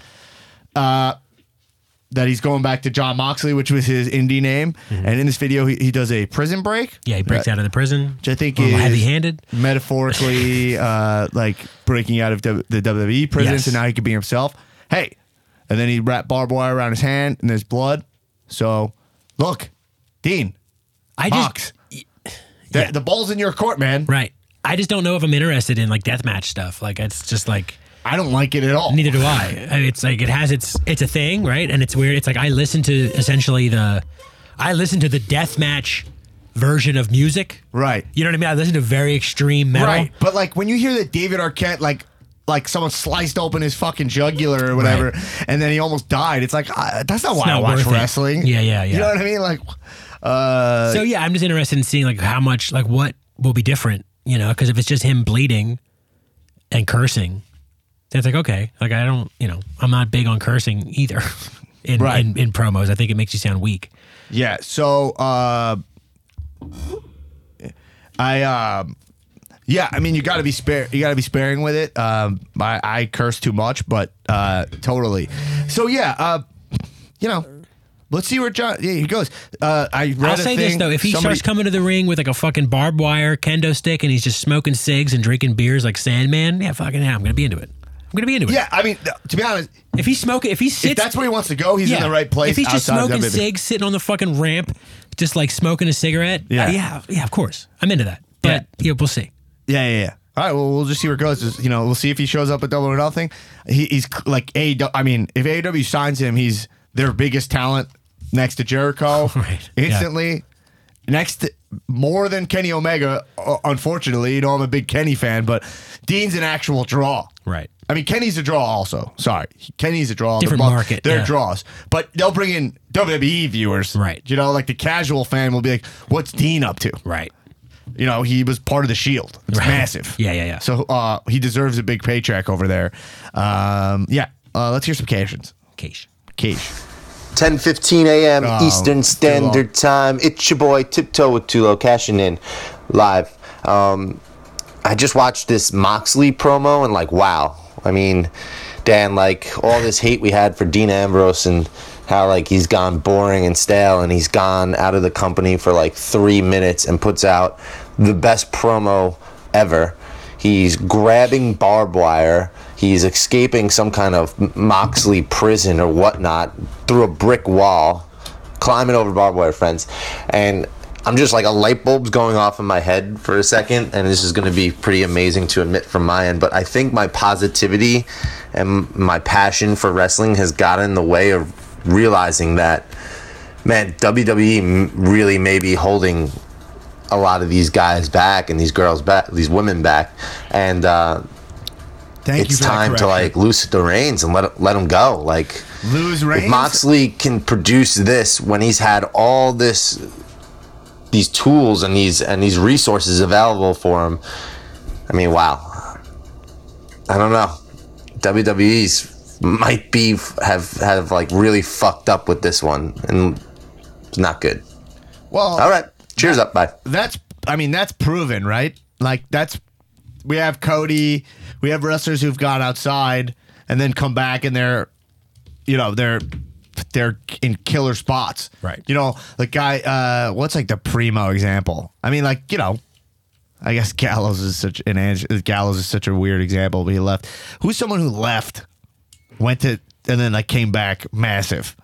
Oh, left WWE and then came back? Yeah. Drew McIntyre. Yeah, Drew left, but he did great stuff on the indie scene, got jacked up. It's gotta be a shining example. Why this is feels so obvious. Left and came back, I guess. They let Daniel Bryan go, I think. Did they? I think I think Cena stuff for him. Anyway, whatever. Stone Cold. I mean, he went to ECW. Does that count? Yeah, he never left. Once he came to WWE, he never left, right? No, he quit. Didn't he quit? Oh, he just quit, though. He didn't go anywhere else. No. He walked away. He walked away, but he came back. He was the ECW before. Anyway, whatever. Jobbing to Mikey Whipwreck. I was watching a fucking 95 episode of ECW or whatever, and it's Stone Cold Steve Austin with hair. Right. Jobbing to Mikey Whipwreck. And I'm it's amazing to look at this. That's and hilarious. This guy's about to be the biggest fucking wrestler ever. And he's jobbing to and Mikey Whipwreck follows me on Twitter. Yeah. Like, no disrespect to him, but wearing it's more disrespectful to me. Wearing a fucking Flyers jersey. Wearing a Lindros jersey. Yo, shout out to Eric Lindros. Let's get another cash in about AEW. Hey, what's up, guys? It's Brewster, the Hermosa Beach bad boy. Just watching the most recent episode of Being the Elite, and I know you guys talked about the road for Double or Nothing last week on the Patreon. But just really think what they do on Being the Elite is awesome. Obviously, if they ever use this type of storytelling in AEW, they'd have to tighten it up a little bit. But they're even, announcing matches for AEW, Double or Nothing. They're introducing new characters and angles on Being the Elite. And I think it's a really cool way to do storytelling. And I'm just wondering if you guys keep up with it and how you think they could use that type of storytelling in the AEW. Cheers up. Yo, cheers up. Thanks for supporting the pod on Patreon. I appreciate that. But yeah, dude, I gotta watch more. I gotta watch Being the Elite because I do watch Being the Elite. Admittedly, I just watch it when I'm in a YouTube hole. Sure. Then I go on it. But since the Road to Double or Nothing, whatever, because I just follow the YouTube algorithm, whatever, recommended videos. I've been going on a road. I kind of stopped watching Being the Elite and watched Road to Double or Nothing. So your thing is it's like Road to Double or Nothing, episode of Being the Elite. Yeah. Jordan Peterson destroys liberal. Yeah, it is that. It's like Joe Rogan and a lot of Magic the Gathering videos. Right. That's my main source of YouTube. It's why I love YouTube the most. Yeah. Just like Magic heads. Yeah. They're the best. I mean, they're truly the worst.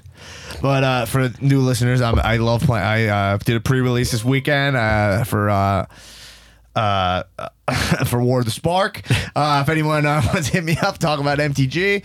Oh no, never mind. It's not. I was thinking World of Warcraft, not Magic. Well, this set had 32 planeswalkers in it. Unbelievable. Wow, that many, huh? Yeah. But anyway, but it's funny because I should start doing Magic videos. Like I should, because like they need me. Yeah. These guys. You're like the Chris Jericho of Magic. Some of them are great. Just like they could use just like a guy who's like, listen, I like this game. It's really great. I'm very passionate about it, but I also do other stuff. Well, the beauty of YouTube is that anybody can have their voice heard. Yeah. And the horrible thing about YouTube is that anybody can have their voice heard. My favorite thing about YouTube, about Magic the Gathering YouTubes, it compares to wrestling, is some people that are so mad at Wizards of the Coast, and Hasbro, they're just like, there they go again. Yeah. There they go. Like, can you believe it? Yeah. I'm done playing. I love it. I'm done. Yeah. You know? No, they're not. No. That's why I like WWE. It's like when they go to Saudi Arabia, they're going back to Jeddah, soon. Right. And I can't wait to not watch I'm that. just not going to watch. That's what it's going to be. Like, I'm just not going to watch. I'll put my foot down, but I'm also not going to take a stance like I'm so great because I'm going to keep watching and giving WWE my money. Right. Because it's one of my favorite things in the world. And I just I'm flawed in that way. You know what I mean? Yeah. Just like plastic straws. I love a plastic straw. Hey, you tried these paper straws? You know what? I don't even. So I've taken it a step farther now. When I go to restaurants, I'm like, you know what? Don't give me a cup. Just put the drink right in my hand. Oh yeah. I've seen you do that. I'm working on plates. I've noticed that you've put a plastic, like a recyclable, eco-friendly plastic, in your hat. Yeah. And you say, fill up my hat. Yeah. I have one of those. I'm wearing it right now. I have one of those hats where it's has two little containers and then straws that come down. Like normally it's they have beers in them at baseball games and football games, but it's just like a reusable drinking system on my hat. Right. And you said something, you're catching rainwater? Yeah, I'm collecting rainwater. It's illegal, right? Because the government has sky rights. Right. So I can't, legally collect this rainwater, but I have a filtration system in this hat. Right. And it collects rainwater. Well, that hat's doing a lot of work. It weighs a lot. There's a lot of equipment. You said you're composting in your asshole, right? Uh-huh. You got a compost pile in your asshole? Yep. When I poop, I just put it right back up. I put it right back up into my butt and I let it ferment. That's where I draw the line. I feel like that, you know what I mean? I don't think that's going to end well for you. Anyway, so look, a lot of great stuff happening at AEW. The card looks super dope. Yeah. I think attacking WWE is the way to go. Attacking WWE's stale style. There is a lot of truth. WWE's product is great, but stale. Yeah. There's just no way around it. It's an old classic. It's like, I'm not going to stop listening to Metallica. Right? But I know there's a band out there making cooler, more unique, innovative metal music, right? Yeah. I did this for you. Yeah. I mean, Metallica's my favorite band, so I'm not going to be but I know. Best concert I ever saw, hands down. I said that on this podcast many times. They're the masters. Me and Arlen went. We just went to the Outside Lands Festival. We had free tickets. Side stage, right? You guys were right there. Yeah, we had these wristbands where you could go, Arlen, Donnie Business. Yeah. So yes, there are bands that are pushing the envelope that was originally sealed by Metallica, for sure. That was another part of my shit day, was just me and Arlen were arguing about a piece of media. I'm not even going to get into it, but it just was nonstop and wouldn't end, and I kept trying to end it, but we had this thing where we differed in opinion so hard. Yeah. It could not be reconciled. And it couldn't be a bigger waste of my time. Yeah. You know what I'm saying? Arguments. But me and the Salami Bros, and Shebs is on there, and if me and Arlen disagree, that means Shebs is the judge. You know what I mean? Yeah. And so his stance on that, and he wasn't even giving a clear stance either, really. Right. He was kind of like, look, you're both, it was a little too rabbi for me, a little too like, I see both sides. Anyway, whatever. Let's get into Raw and SmackDown. I have not that much, which is good. But let's talk about what I'm calling Roman Reigns Superman Punch Justification Watch. Okay. I don't have music for that. I don't, let's see, what will we use for that? Okay, ready? I got it. Okay,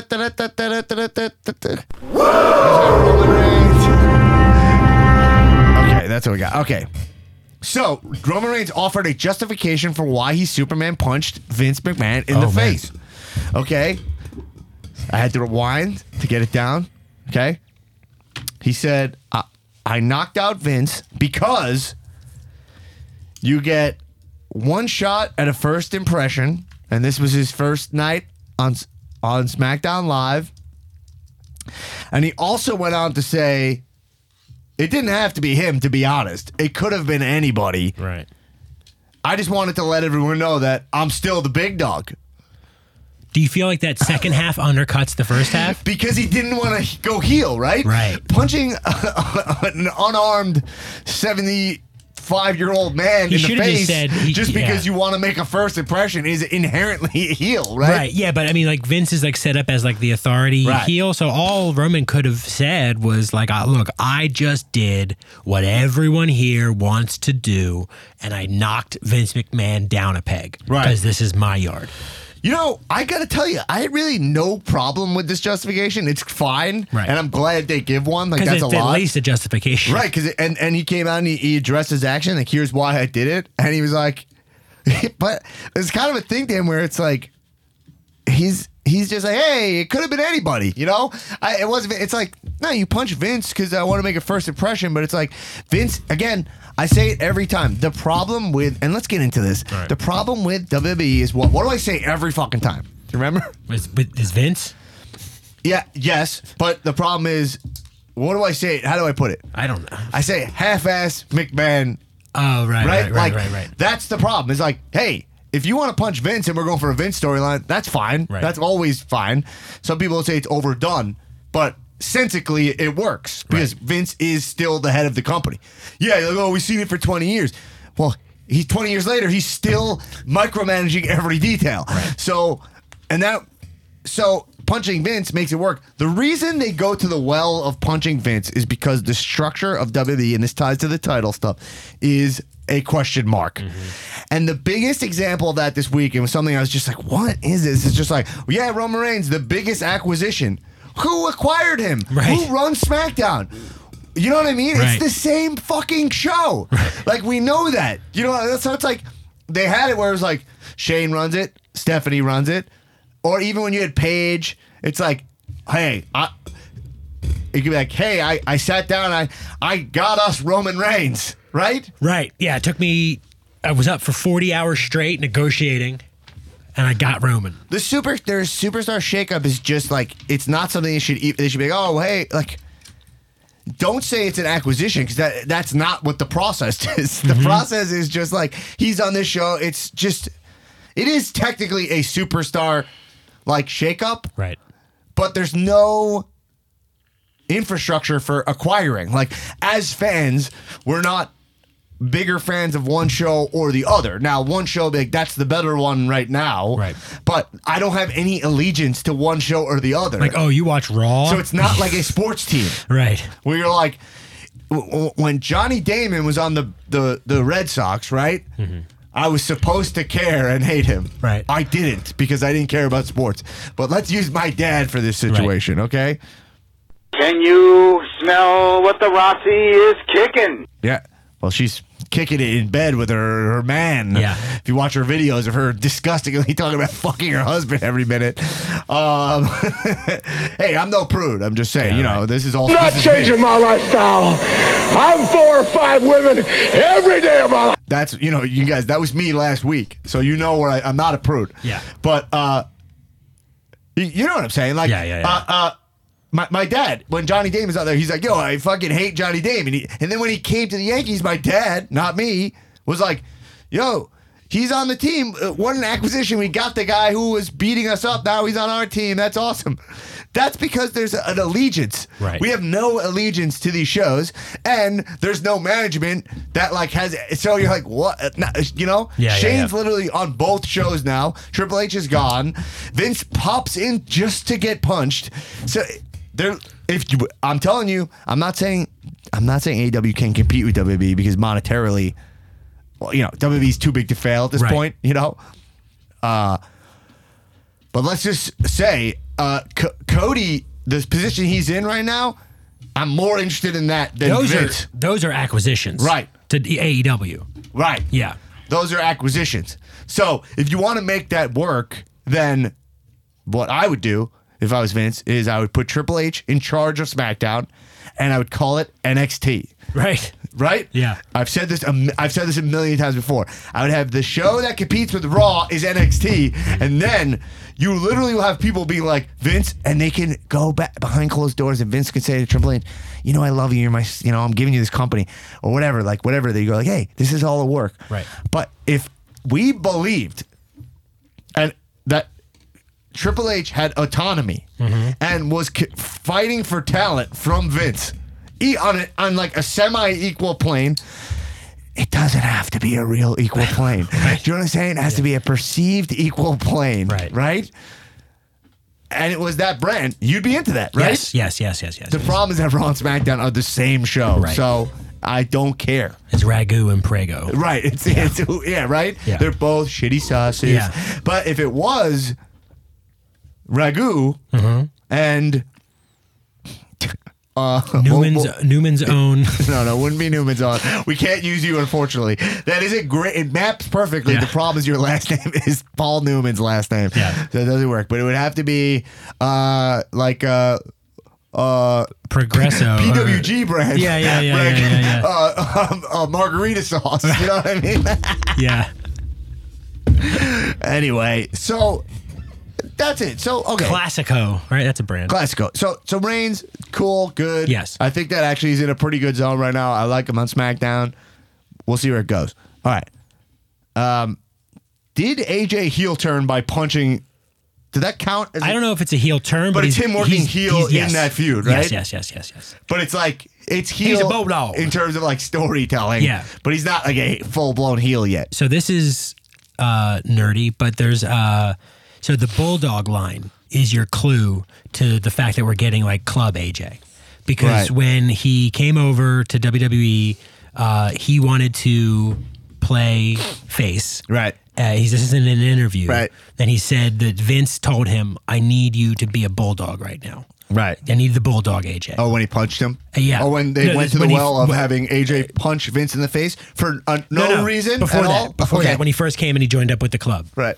And he was like, evil AJ. Right.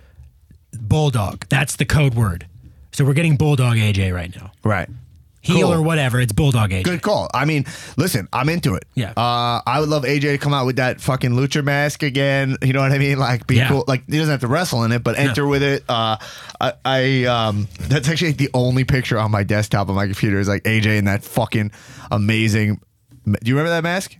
Yes, the skull mask. Yeah, the gas mask thing. Oh right, yeah. It's opening. Why don't they do that? What is it with that?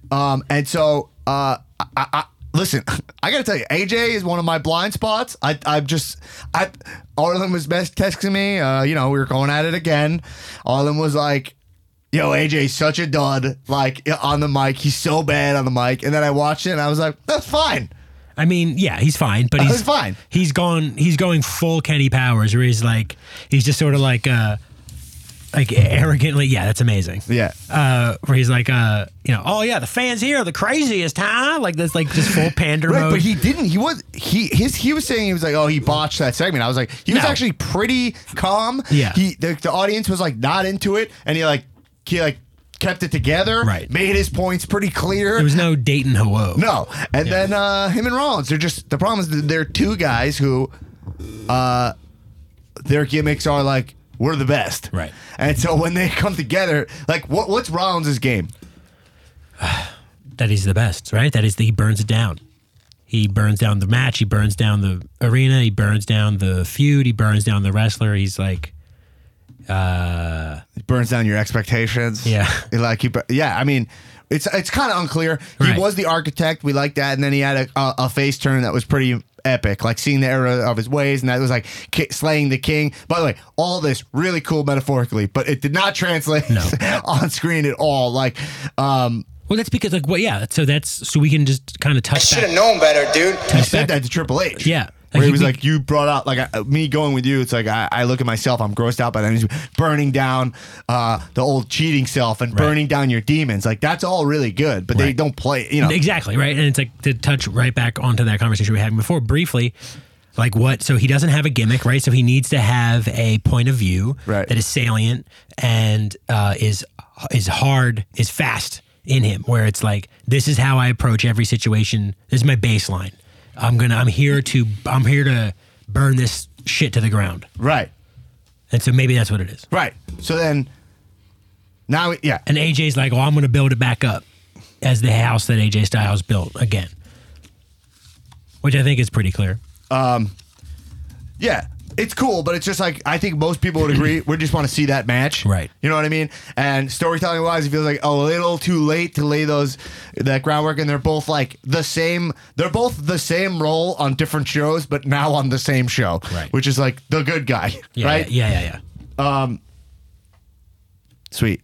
All right, cool. So I want to make sure we talk about two things. Do you have anything to say about the Firefly Funhouse? Yeah, I love it. I think I think it did build from last week. Yeah. It had some real cool, subtle stuff in there. I actually was reading about it, which helped me.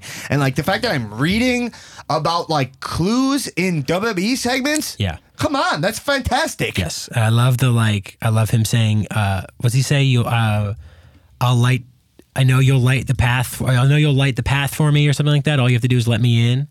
Right. I love that. And his acting, Bray Wyatt is such a good actor. When he's like, what's the line he says to Abby?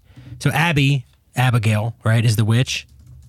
Right. And he says, take it easy. He just like weird, like Tony Montana voice for no reason. Right. Which I loved. There was a lot of like accents in there. I was like, whoa. But then you're like, there's his voice, whatever. Right. Yeah. No, I loved it. And I can't wait to see where it goes. I mean, I'm the kind of guy where it's like, even if the wrestlers in the Jabron zone and I like them, it's like they're never in the Jabron zone for me.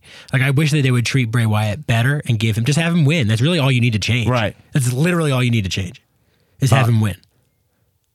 I think make him a threat. Wait, where did I put my? Yeah, totally. I think I'm excited to see when he comes back. He's clearly going to be in this, like putting out these videos, but his segment is the most exciting thing I'm looking for in these apps. All right, let's move on to for time. Let's move on to. I'll say a quick word about Becky and Lacey. Yeah, which is their brawl was really dope. Yeah, thing was cool. I don't have anything else to say. Like, I thought it was great. I'm real into Lacey Evans. I think she looks fucking awesome. She's jacked up. I think that she's gonna tweak that. Same notes as last week, really, where it's like, I think like it's like, let's fine tune it where it's like, let's make it feel a little realer as opposed to like it's bigger. But I mean, she could go. Like, she could. Her and Becky like beat the shit out of each other. It was fucking awesome. Yeah, and I'll say this. And they did. It was our second time doing it. About her gimmick. She's playing, in my opinion, she's doing like a heel gimmick correctly, where they are the butt of the joke, but they don't realize it. Like, her character will like cook. Right. She'll make food and like post it on like Instagram, and it's like bland chicken and like boiled broccoli. And that's what Lacey's doing? Yeah, she's done it. Where it's like, oh, I'll make sweet tea, and she dumps like a fucking 3 bags of sugar in the sweet tea. And to her, it's like, oh, this is how I make sweet tea, or this is how I make my food. This is how a lady makes food. I gotta follow her. And it's garbage. I follow her. And it's garbage food, right? So it's like the joke. She's a joke. You know what I mean? Like, she's evil. She's a heel because she's this like arrogant character who then isn't even aware that like they're the butt of the joke, where people are making fun of her because her food is bland and because she's putting too much sugar in it. Right. You know, it's a nice classic way to play like a heel. You know, I agree. And social media aspect is always the way to go, especially if you're trying to stand out now. Yeah. I'm shocked that some of these guys don't really just milk the social media. It's a proven, especially if you have like a game. You know what I mean? Like if I was Tyler Breeze, I think that I'd be going like nuts on there. Like being like a millennial, I'd have like my own like fire festival, live you know what I'm streaming. saying? Right? Whatever. Like I would go, but you know, I don't think he saw the character the same way I did or whatever. All right. Anyway, just for what's playing? Is that you? Sorry. Yeah. Oh my God, I'm Nosh again. I know she's watching a illegal download of Endgame. Yeah. Is that what you're doing? No. Oh, Revival shaving each other's backs. Very funny. Very funny. Yeah. Really cool. I also like them just being like, there's nothing wrong with that. No. I love that. Yeah. I thought it was great. I'm a big Revival mark. Nothing to say there. It's just funny later on. You're a big Revival mark, you say. I came out on the podcast All here, right. said that I was right. Listen. What I said is that their gimmick they'd have a hard time getting over on the main roster. Okay, and they haven't done that well. Right. Okay, but when you see the landscape of the tag team division and the fact that none of them are actual tag teams, or so rare them are, and you have like two guys who are actual, like, we're a tag team and we're proud of it, like the Bucks, right? And they never have bad matches. Yeah. So I'm into it, and they're like good on the mic. Yeah, you're right. They're great. I really came around on them. Yeah. By the way, I mean, I've always been a fan of them as a tag team. Right. I was worried about how they would do on the main roster. Okay. Well, maybe have like a historian go back and check the archives. Well, I mean, no, because remember WrestleMania 32. I'm not trying to gatekeep you. I'm just saying best match of the weekend. Right. I was on record was them versus American Alpha. I mean, that was at great. NXT. Yeah. So I love their wrestling. Okay, but yeah, cool. Let's talk about the Aleister Black promo. Oh, yeah. So I want to get your take on the Aleister Black promo. Yeah, it was better than last week. It was clearer. He was essentially saying that, you know, by the time you figure me out, I've already beaten you. Right. Is like the gist of his thing. Right. I would like them to not take so long to like make just that point. Right. Because then they can focus on like, let's have him saying things of substance rather than a flowery way to just say a sentence. But what do you think they think his gimmick is? Like, if we were talking about, because we talked so much about gimmick today, like or his motivation. See, I don't know. I don't know. Right, and I think we're not supposed to really know, and it's kind of like ominous. Yeah. You know what I mean? But isn't that sort of like, isn't that a limited well? Like you can only play. No, obviously he shouldn't be ominous now. I think what I would go for with him is that he is like the balance guy. Right. I would go with like Thanos, like Dr. Manhattan, something like that. Right. I would go for something who he attacks and isn't play necessarily it like Sting. Yeah, like who he attacks isn't necessarily who he has a problem with. Who he attacks is like who he feels must be attacked. And I think he feels it like it's like the Force or whatever. It's like sometimes he might not even be able to put it into words. It's like this guy needs to fall. Yeah. And it's like I would like to see it almost. I would like to almost see it be like him deciding, like, when people lose control of their emotions. Like, I watched you give in to your base desires, and so I'm going to put you down because you've surrendered you've surrendered yourself to your emotions. Yeah. And now it's time for you to go. I love if he transcended right and wrong. Like, I would love if he like just kicked like Kofi one time or something, and you're like, and then he explains like Kofi, it's like, you know, he's like, you know, and he's cut some promo that's like your time is done. Right. It's like, my time is you now. had a great run. I have no problem with you. Right. But your time is over. My time is now. Yeah. Your time is up. Anyway, I thought the weird thing about Aleister Black was that he kind of like sounded. Do you notice he sounded like Christopher Walken? Oh, he had yeah. He had like the that like cadence of like, you got. Whoa. Oh my God. Wow. No, it can't be. Wait. What's going on with the table? It's. Oh my God, it's leaning up. What? Wow. Oh my God, it's Aleister Black. Oh, I'm here. Aleister Black. Oh my God, Aleister Black in studio. Oh, it's a pleasure to be here. What? Right now. Oh my God, Aleister. Did you see me? I come out of the crypt, and now I'm here. Wow, I gotta say, Aleister, you don't sound exactly like I expected. You sound a lot like Christopher Walken. Oh, you got the wrong guy. You got me all wrong. I thought I explained that. You try to figure me out. You count one, I'm over here. And I'm over here. Oh. Yeah, okay. Listen, so you were Aleister Black, what would you say is your key motivation right now coming to the WB? What is your goal? What is your thing? Like, tell me your deal. First of all, whoa, what a question. Look, I'm here to restore balance. What, really? Yeah, you nailed it. I'm like Thanos. I'm like the guy.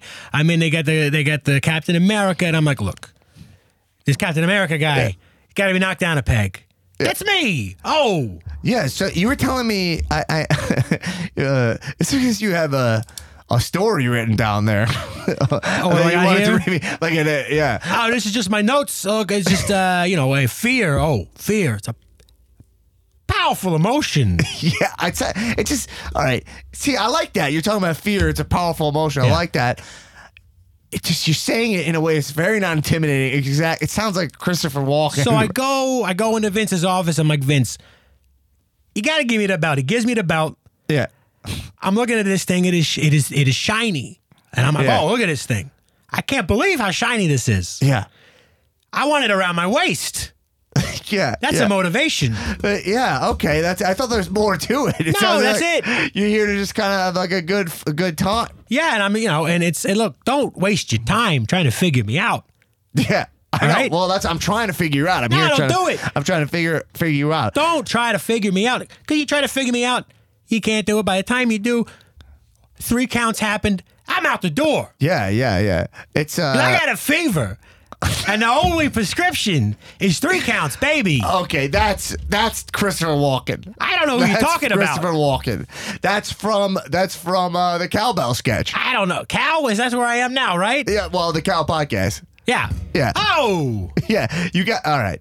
So you got a fever, and the only prescription is what? Is more 3 counts, baby. Oh, wow, that is not intimidating at all. Okay, so it says in your shirt 2 mice. Yeah. What is that? 2 mice. Yeah, it says 2 mice. I don't even have to tell me. I wake up in this stuff. Look, I go to sleep in the crypt. I'm nude. It's okay. I thought maybe it was a Catch Me If You Can reference. Oh yeah, I mean, 2 mice fell into a vat of milk, and one quickly gave up and drowned, and the other one worked so hard and he turned it into cream, and then he walked out. And today I'm that mouse. It sounds a lot like a monologue from something I've never seen. Yeah. Okay. So, all right. Okay. It's from Catch Me If You Can. It's a movie with Leonardo DiCaprio. Yeah. I've never met the man. Okay, let me ask you something. You say fade to black. Yes. Okay, what is the meaning behind fading to black? Oh, fade to black. Look, 1 minute you're awake, boom, and you're asleep. You faded to black. Yeah. Okay. It's got to be deeper than that. You're talking about balance. Come on, that's it. That's it. That's it. 1 minute you're awake. Why? Okay. Why is your kid called the Black Mass? I grew up Catholic. Okay. And so that's it. It's like the antithesis of a Catholic ceremony. All right. Ow! Okay, listen, Christopher Walken, you gotta go. You gotta go. All right, Aleister Black, back in the crypt. Oh, I'm sorry, Aleister Black. Back in the crypt. Back in the crypt. Here I go. Could you give me a hand? Oh my God. Get back in this crypt. Oh my God. You're falling. Oh my God. Wow. You know, I was going to say, I was waiting for you to let me in after I was using the bathroom. Yeah. I was going to say it sounded like Christopher Walken was in here. Yeah. But I don't think it was him. It was definitely Aleister Black. I saw him. It sounded just like him. And also, it wasn't him because he didn't know the famous monologue from... well, I mean, you can't expect every actor to remember every line they've ever said. Absolutely, right? And I took a risk bringing that up to him. You know what I mean? Yeah. All right. Anyway, well, I don't think there's much else to talk about. We got Kofi Kingston and Kevin Owens. Mm-hmm. I thought Kofi cut a pretty fun promo at the top. So Kofi does this thing I noticed. Yeah. The beginning of every one of his promos, he goes, let's say it's you that's like asking him a question. It's me. He'll say, first thing out of Kofi's mouth in response is, wow, hey, Dan, look, man. That's the beginning of every one of yeah, his. he does that. He does do that. He goes, wow, Wow, hey, Charlie, look, man. Yeah, he wow. did it to Michael Cole. Wow, hey, Michael, look, man. That is funny. He does do that. It was good. I mean, there's not much to say with that. I think Kevin, it was kind of like they're setting it up. It's good.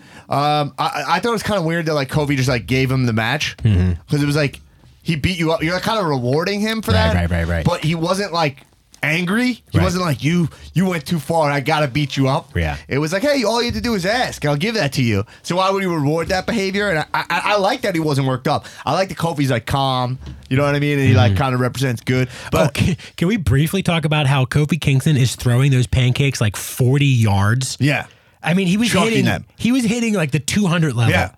With ease. I was kind of excited for that. That was dope. I thought Xavier Woods would be out even more. Like he's like hurt, and then Kofi'd have to be like on his own. It's the first time he has to like go out on his own, and he's facing even more challenges. Well, I think they put the nail in that coffin. Yeah, I think that Kevin Owens beat him up. I think that was fun, and Kevin Owens is just the guy. Every time he gets the microphone, it reminds me like why he's so fucking top notch. Like why he's so great. Yes. And I'm like, God, give him the title. But I'm like, no, I want to see a Kofi run. Yeah. But I think Kevin Owens is going to give him a nice run for his money. And hopefully we get a nice healthy feud. So yeah, but not a great week in WWE action. And I would say this is a nice week for AEW to get that momentum of like, hey, are you bored of that product? I was. You know? Let's just quickly, before we go, hit a couple cash-ins, all right? Hey, Cow Nation, Jabroniacs. It is Daniel McCauley, a.k.a. CD, Danny Mac of the Undisputed Future Podcast. Just taking the Velveteen dog, Colin, out for a walk. And I got some wrestling on my mind, so I'm cashing in this week. And what better time to cash in than around Money in the Bank season? But first, I want to give some WrestleMania season props to the Cow Tailgate. Me and my brother had an absolutely incredible time, and I want to thank everybody who took an Undisputed Future Podcast business card and talked some NXT with me. It really meant a lot. Now, Raw and SmackDown this past week, laying out the Money in the Bank briefcase matches for the men and the women. Just kind of curious at what you guys perceive as a favorite early on. I'm personally hoping that Drew McIntyre gets the briefcase for the men, although Almas with Zelina Vega sort of being the mastermind behind the cash-in, I think could also be a brilliant angle. And I'm really hoping Ember Moon gets the woman's briefcase.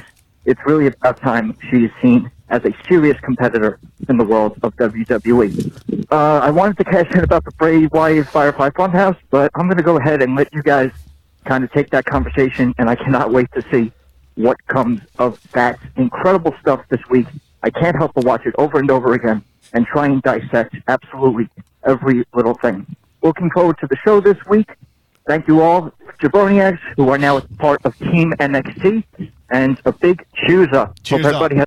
I think, I think that with Firefly Funhouse, by the way, we didn't get into too much of the detail. We got into it, but let's I thought it was cool. A couple of small things I noticed if we're getting into the little stuff was the painting was of the Abigail's being burnt down by Randy Orton, right? Yeah. And also when he like revealed it or whatever, it like woke up Abigail. Yeah. You know what I mean? Yeah. Another cool thing was sociopath. Yeah. Like they made that as like the word of the day, sociopath, which I actually think is really cool. They're trying to set up that like Bray Wyatt is a sociopath, right? Yeah. I like it better than psychopath. Being a sociopath is slightly more specific than sociopath. Those are tough words for game. Yes. Like, gimmicks. Yes. If you're a sociopath or psychopath, then you have like truly no intention. But it's okay to have one wrestler who's just a psychopath. Right. Even though we call Drew McIntyre psychopath, his gimmick is not psychopath, and I actually think it's a bad thing to call a wrestler because it just makes them he's crazy, and he's so much more well defined than crazy. And also, but it's more like the Mad King. It's more like that. But also a feature of a sociopath. The light adjective. The feature of a sociopath and of a psychopath is antithetical to a character because they don't have emotions, right, or motivations, and they don't Other than they're very cynical, or it's everything is for them in this immediate moment. What's best for me right now? I'm going to do that. Yeah, and the show Killing Eve is a great exploration of a psychopath. Yeah, which was going to be my choice for Same. in the other episode. Yeah, I got to pick a new one. Yeah, it's great. In the bonus episodes, we share media that we're watching and we recommend that we're digging. That all cool stuff with the Bray thing. I'm really excited about it. I'm mainly excited for him to go back to being the old Bray in an earned way. Yeah, I love the old Bray. Yeah. I just want him to make sense, right? Better for him. Cool.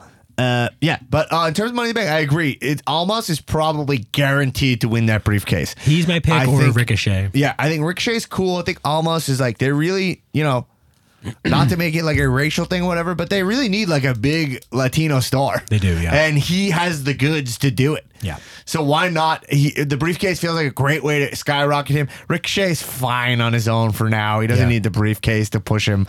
And then McIntyre doesn't need the briefcase either. He's not a briefcase guy. No. That's like cheating. If McIntyre won the briefcase writing wise, I would have it. He would just rip up the contract and not use it. That's not how he earns opportunities. Right. You know what I mean? Although if you want to make the Thanos argument, is that he could create more resources. Like he actually is full of shit. Mm-hmm. He actually is just like a murderer. Right. You know what I mean? Yeah. Anyway, that, and then for the women, who would be the women's Money in the Bank briefcase winner? So far, I don't have the list, but it's like Naomi, Alexa, Natalia. No. Carmella. She already won it, but I wouldn't mind having her back in the spotlight. Right. It just depends. I don't know, women's. It's just they really need to use it to push a new star. They haven't announced. To be honest, I would be fine with Alexa Bliss winning it again. Yeah. I mean, it's not going to be Dana Brooke. Alexa Bliss feels like the perfect briefcase holder. Dana Brooke, right? Yeah. Isn't Alexa Bliss like the best possible? It's 2 years in a row, but she is the perfect person to like walk around, be Miss Money in the Bank, right? Yeah. Well, here we go. Bailey, Mandy Rose, Ember Moon, Carmella, Alexa Bliss, Natalia, Naomi. Did I say? I'd probably go Ember Moon because it's like, why not like just try something with her? But yeah, I truthfully, if I'm writing, Alexa Bliss is like such a great. She's like such a great holder of the briefcase. Yeah, I agree. Yeah. I would love to see Carmella. They cooled her off. They've cooled her off enough. I would like to see her come back. But she doesn't need this. But yeah. All right, one more cash in. What up, Jabroniacs? I'm the superstar Jacob Levitt. Cashing in on AEW in general. So this is something I just wanted to continue a post that I saw on the Facebook page. Saying that some people have been complaining, not on the Facebook page, but this was talked about on the Facebook page, that a lot of the AEW roster were basically a bunch of nobodies, people that nobody had heard of before, and that could be detrimental. And there was some discussion about this on the Facebook page, talking about wrestling at 4 a.m, under his side, let's speak of fruit. Yeah. And I just wanted to say that, I only started watching wrestling about 3 years ago, and my first wrestling experience was Lucha Underground. And I had heard some WWE names before, but I had never heard of anyone on the Lucha Underground roster, and I got to say that was very helpful for my experience going into it. And I think that being exposed to this whole new batch of talent, like, without really any preconceived notions going in, like giving everyone their opportunity to shine, aside from, of course, the Elite, who everyone knows. I mean, it could really be something excellent. So I'm actually looking forward to the opportunity to learn about a whole bunch of new talent at once, and kind of create my own opinions as opposed to having opinions fed to me from the internet. So, yeah, that's my thoughts. Let me know what you guys think. Cheers up. Cheers up. I think I have no problem with them signing new talents. I trust that they're scouring the wrestling verse more than I am. Mm-hmm. You know what I mean? Like, I imagine, and they already are signing more established. They signed Billy Gunn. Right. You know what I mean? Right. And I imagine like guys like Dean Ambrose, they're gonna take. You know what I mean? And as guys drop from WWE, they're gonna buy. I imagine if the strategy is we establish new talent, which you need,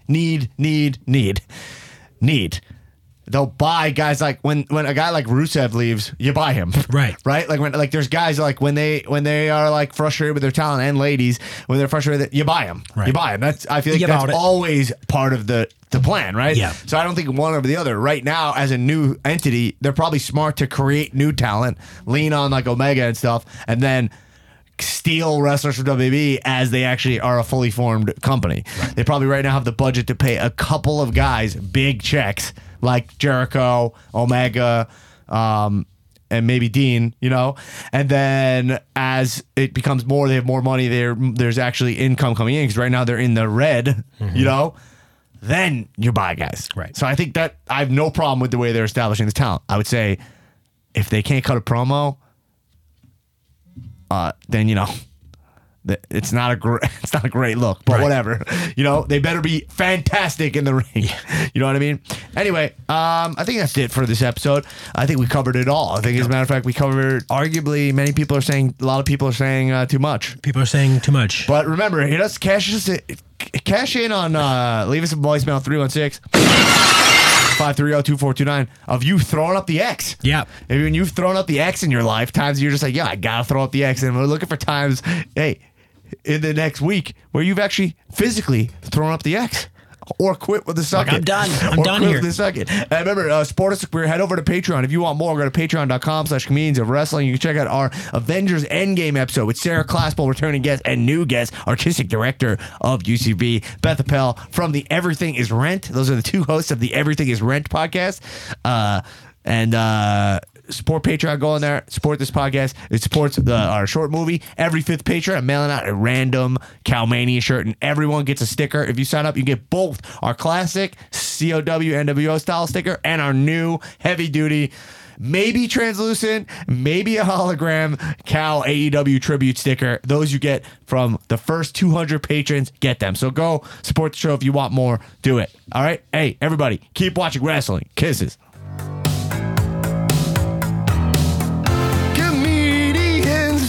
Of wrestling, I listen on Thursday when I go to work.